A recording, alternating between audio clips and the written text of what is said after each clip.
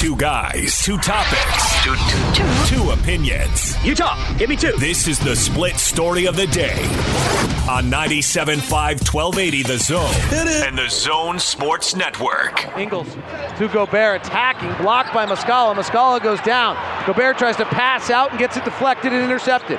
Fast break. Here come the Thunder for the lead. Reverse layup, good. Gilgeous-Alexander. And the Thunder lead it 41-40. Here's out the right side, gives it to Adams. Adams waits for Gilgeous-Alexander. O'Neal's got the assignment now. Trying to get him back to his right hand. He comes off the pick. He retreats back out in total control. The long arm, lanky Gilgeous-Alexander drives, scoops, and scores. 25 for Gilgeous-Alexander. Does this feel different, though? We can't rely on that. Just be like, oh, we've been here before.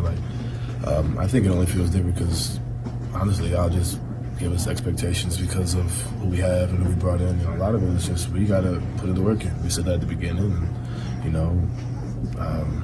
good thing is we're not 19 and 27, but we're 13 and 11. We got to figure out at some point. We can't just sit here and say it's a long season.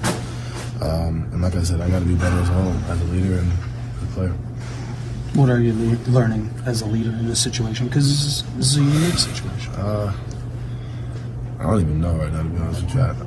I really got to answer for that. Because it's still a process. You're still experiencing still stuff you just got to figure out. Just take it day by day. Okay. Billy Donovan said before the game that when a team's got this many new players, it's kind of inevitable that it's a process of guys getting to know each other and build that chemistry. But do you feel like it's taking longer than you had thought it would? For sure. I think obviously you want things to gel right away, but for us, we said it when we first got together, on paper it looks great, but we got to put the work in and we got to continue to play our basketball. And there are times where we do it and it looks great, and there are times where we don't. And it's all about trust, and we just got to have it. All right, that was Donovan Mitchell from last night, and that first part where he talked about expectations is where I want to start, Gordon, and we can get more into this one-off game last night, 104-90. But Donovan said expectations that you put on us. I got a tweet from Landry earlier today, and he says, if you don't mind me asking, Zone Sportsnet, doesn't the media build up hype/expectations, ? And I mentioned this on the postgame last night, Gordon. I bristle a little bit when the media is singled out saying you created these expectations. Or even if he's talking about fans, how fans in the media have created expectations.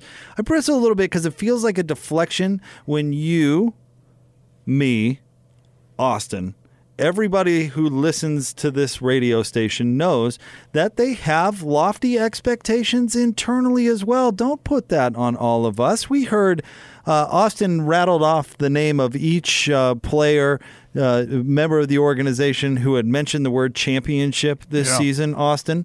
And do you want to rattle that off real quick? Well, look, when I rattle it off, when I name them, it's when they said it, I agreed with it. Sure. And I still do. It wasn't like they were just selling hope or whatever. They believed it and probably still do, but they all mentioned rings and championships, and that should be the legitimate goal. That's why you make the moves you made. And it's still possible. So with that in mind, there's nothing wrong with that. Nothing in the world. I would expect Jazz internal expectations, Gordon, and sorry, I'm sucking all the wind out of the room, but to be extraordinarily high. And it's a frustrated Donovan Mitchell who I think was just deflecting, but I did bristle at that last night. Yeah, the players have all said it. I've heard it with my own ears. You have, Austin has, a lot of people have, and that's what you would expect them to expect. And so don't be dumping that on us, although I did buy into it. I thought the Jazz were going to be really, really good. I thought they were going to be better than they've been thus far, really at any time. I agree. And here's the baffling thing to me. I've talked about it, Jake. I've written about it. I understand that there is some acclimation that needs to take place. I just don't understand why the Jazz can't shoot straight. Yeah. Well, last night they shot 40%. Bogdanovich really had a tough night, 4 of 17 from the floor. Royce O'Neal 0 for 6. And Donovan Mitchell, who we talked about, and he talked about being more efficient this year, 10 of 25 from the floor. And they only hit 25% of their three-point shots. They took 31 of them. That's just not going to get it done. And I don't know what to say about that. This team was supposed to be a better shooting team than what it was a year ago. That was the Achilles heel on the Jazz a year ago, and that is what we thought they addressed during the offseason, and that is why the expectations were as high as they are. And it just hasn't happened that way. That game last night was an embarrassment to the Utah Jazz. That was bad. That was bad. And I get it that sometimes you're going to have an off night and what, but to have too many guys having off nights like that to the point where you're losing to a team you should beat on your home floor, let's say it the way it is here. Because when the Jazz do well, we sing praises. When they do like what they did last night, I don't know how you can honestly say anything other than that was a huge disappointment. So I think last night was actually a really perfect example of something that you and I have been talking about for a couple of weeks. So there are two things that are really going wrong with the Jazz right now. And this is my opinion, of course. One, Mike Conley's got to play better. And that means he has to be back on the floor, by the way, to play better. But, yeah, his play has been something that has been missing this year because they were going to rely – they brought him in for a reason, right? Right. And he's not playing well. So he needs to get back on the floor and he needs to start playing better. The other is, Gordon, the bench is a disaster. It is. It's not working. And we can get into reasons as why. But look, last night, the Jazz are way too reliant on Bojan Bogdanovic and Donovan Mitchell to go get buckets. And I realized that Rudy was really good offensively last night, but he only took 10 shots. People have made 9. He made 9, and he was terrific. Nothing to complain about with Rudy last night. But he's not going to take 20 shots. Rudy's not. It's not his game. He's too reliant on others to create shots for him, and he's never going to be a 20-shot-a-game guy.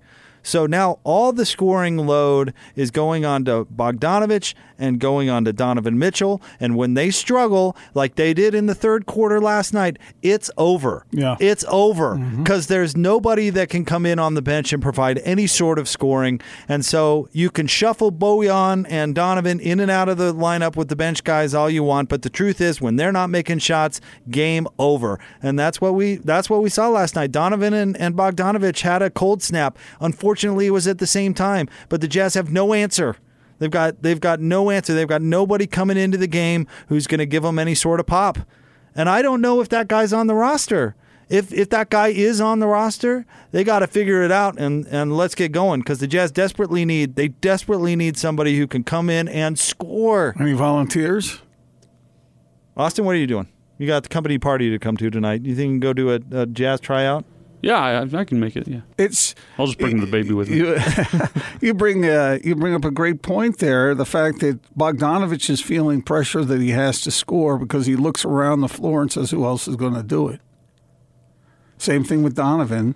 We thought Donovan would be relieved of some of that pressure because they had supposedly more scores, and it just has not happened this year.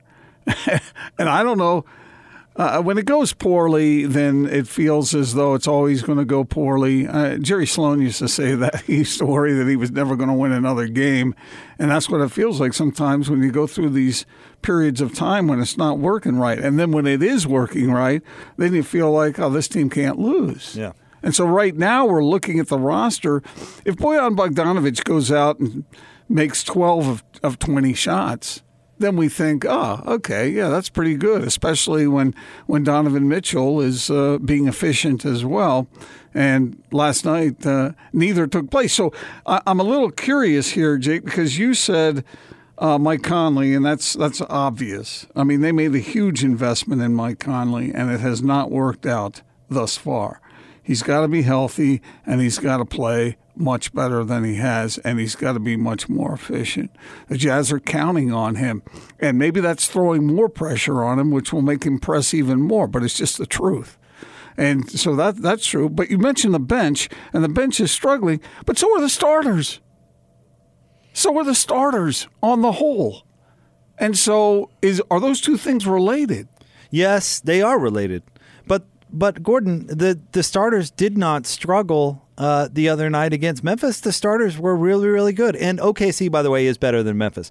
But OKC's on the second night of a back-to-back. Right. I mean, this should have been a game that was just like the Memphis game, but the difference is that Bogdanovich and Mitchell played well against Memphis, and they didn't play well last night, and specifically in the third quarter. But these guys should be able to have a quarter where it's not going down. They need a lift from someone else. Somebody else. The offense can't disappear the moment that one of those two guys either comes off the floor or misses a couple of shots on a couple of possessions.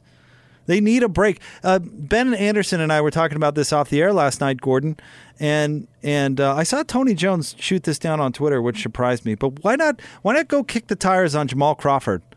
Go see if you can get Jamal Crawford off the bench, or off the couch.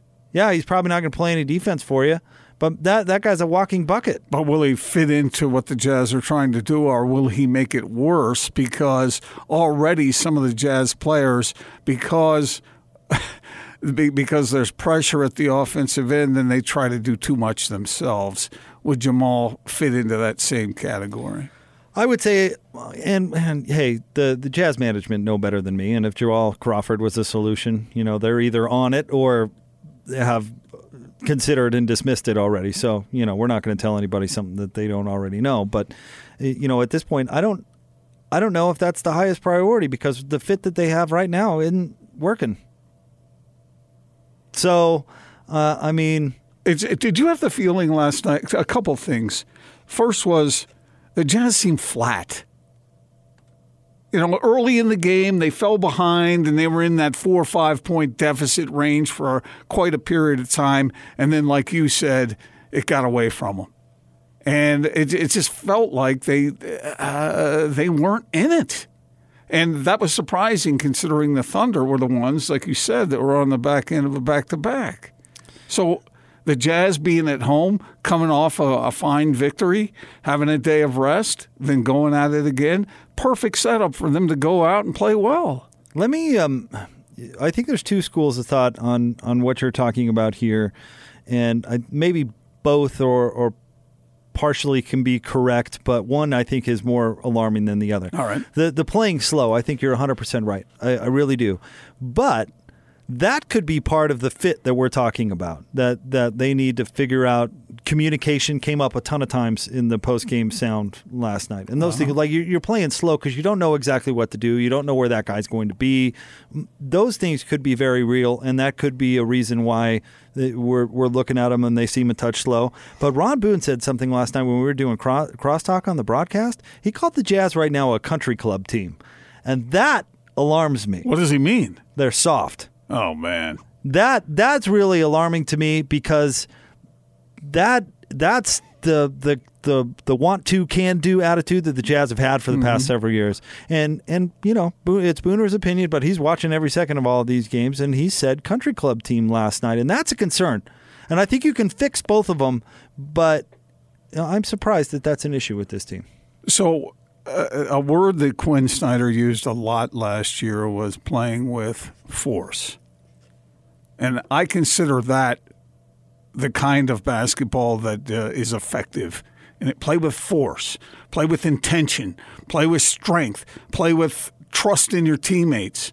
Come together to a common goal and get the job done. And right now when I watch them play, on some possessions, I just think, okay, I see one pass and then I see someone dribbling around, trying to create a shot for himself. And that's not Jazz basketball. And it's a thing of beauty when the ball is moving, and it is ugly when it doesn't move. But you can almost see it. If you could see thought bubbles over the players' heads, you would see, I've got to do something because nobody else is. Mm-hmm. I mean, that's what you see. And when you compare this, and I don't know if it's fair to compare, but last year, okay, you had Ricky Rubio, Jay Crowder, Derek Favors, Howell Neto, and who am I forgetting? Kyle Korver. Okay, and this year you have Bogdanovich, you have Mike Conley, you have Jeff Green, you have Ed Davis, and you have Moutier. Now, I think when you compare those names and those careers, you think that's a good trade. Mm-hmm. That's a trade advantage Jazz now. On paper. It hasn't been. And Donovan said those very words last night, on paper. And it's obviously not that simple. But they've got a long way to go. And to get back to the beginning part of this conversation, we were talking about expectation. Maybe the expectation for greatness right away was certainly unfair. But I'll tell you, even on this radio station, Scotty G, I know said this a bunch. You got to wait a minute. We always use the example of LeBron's first year on the Heat. Sometimes it takes a minute to come together, and there's some struggles and those sorts of things. So, I mean, it certainly has been talked about. But I think we didn't expect it to be this rough, and we didn't expect there to be the solutions to be so complicated. Yeah. And so that's the hard part. I didn't expect to wonder what the hell was wrong. Right. You thought that, maybe it just takes some time for these guys to get used to each other, which is a real thing. Yeah, and it's something that we're watching. But it could still happen. But right now, it just doesn't look right. It doesn't look. The spirit of the team seems screwed up somehow, and we're seeing physical manifestations of that, and it needs to change. And look, Quinn Snyder thinks about this stuff nonstop, 24/7, as does the rest of the coaching staff. They are tearing this thing apart and putting it back together again, looking for solutions and considering every possibility. And I don't blame them at this point, because that game last night was a game the Jazz had no business losing, and they lost it. And I don't care whether you are adjusting, you're still over a quarter of the way into the season. You'd think by now you'd be able to beat the Oklahoma City Thunder on your home floor, and it did not happen. And at times the Jazz looked sorry, and at times the Jazz looked like they had zero confidence. But I don't blame fans for being grumpy. I really don't. It just means that you care. And the Jazz have a lot of passionate fans. We talk to them every single day that care a lot about this franchise. And that's the most important thing. That's the most important thing. If fans weren't angry, I was talking to Austin about this today, and I'm sorry, Austin, I realize we're way over. But I saw a picture somebody had tweeted out of the attendance at a Chicago Bulls game. Oh, yeah. The lowest attendance since like 06 or something. There was nobody there. This is Chicago, one of the biggest cities in our beautiful country. Nobody has any interest in the Chicago Bulls. None whatsoever. That's when things start getting unhealthy. And people thought the Bulls were going to knock at the door of the playoffs after some of the moves they've made. So they're, it's not like they didn't have expectations like the Jazz did. But I think that combination, and Jazz fans know all about it right now, to feel sky high coming in and then to feel the air just blowing out of the balloon. That's sort of what's going on. Now, can you put the air back in? That's what the Jazz's challenge is. What was their record last year after 24 games? I'll go back and I think they were worse than they are now, right? Yeah. So that's why we're somewhat embracing the anger here on the Big Show. It's all right to be angry. Get it out. Well, if you've got opinions on what's going on with the Jazz, we've got our open mic feature on our Zone Sports Network app. It'd be fun to play a bunch of open mics today. And we'll give our opinions. You can give yours. We can toss it about. It's therapy. We could fix the Jazz. It's not a What Bugs You Wednesday like you and Bowler did back in the day, but we can steal a bit from Austin and Tony. We can do a Ticked Off Tuesday. It's all good. Let's talk about it. They fans have a Ticked Off Tuesday? Yeah, it's a great bit. Yeah, it's terrific. It sounds awfully familiar. Yeah. So if you want to vent, do it. If you're a Ute fan and you're frustrated, make it happen. We'll turn into the spin, Gordon. That's what we'll do. Stay tuned. It's Big Show 97.5 and 1280 The Zone.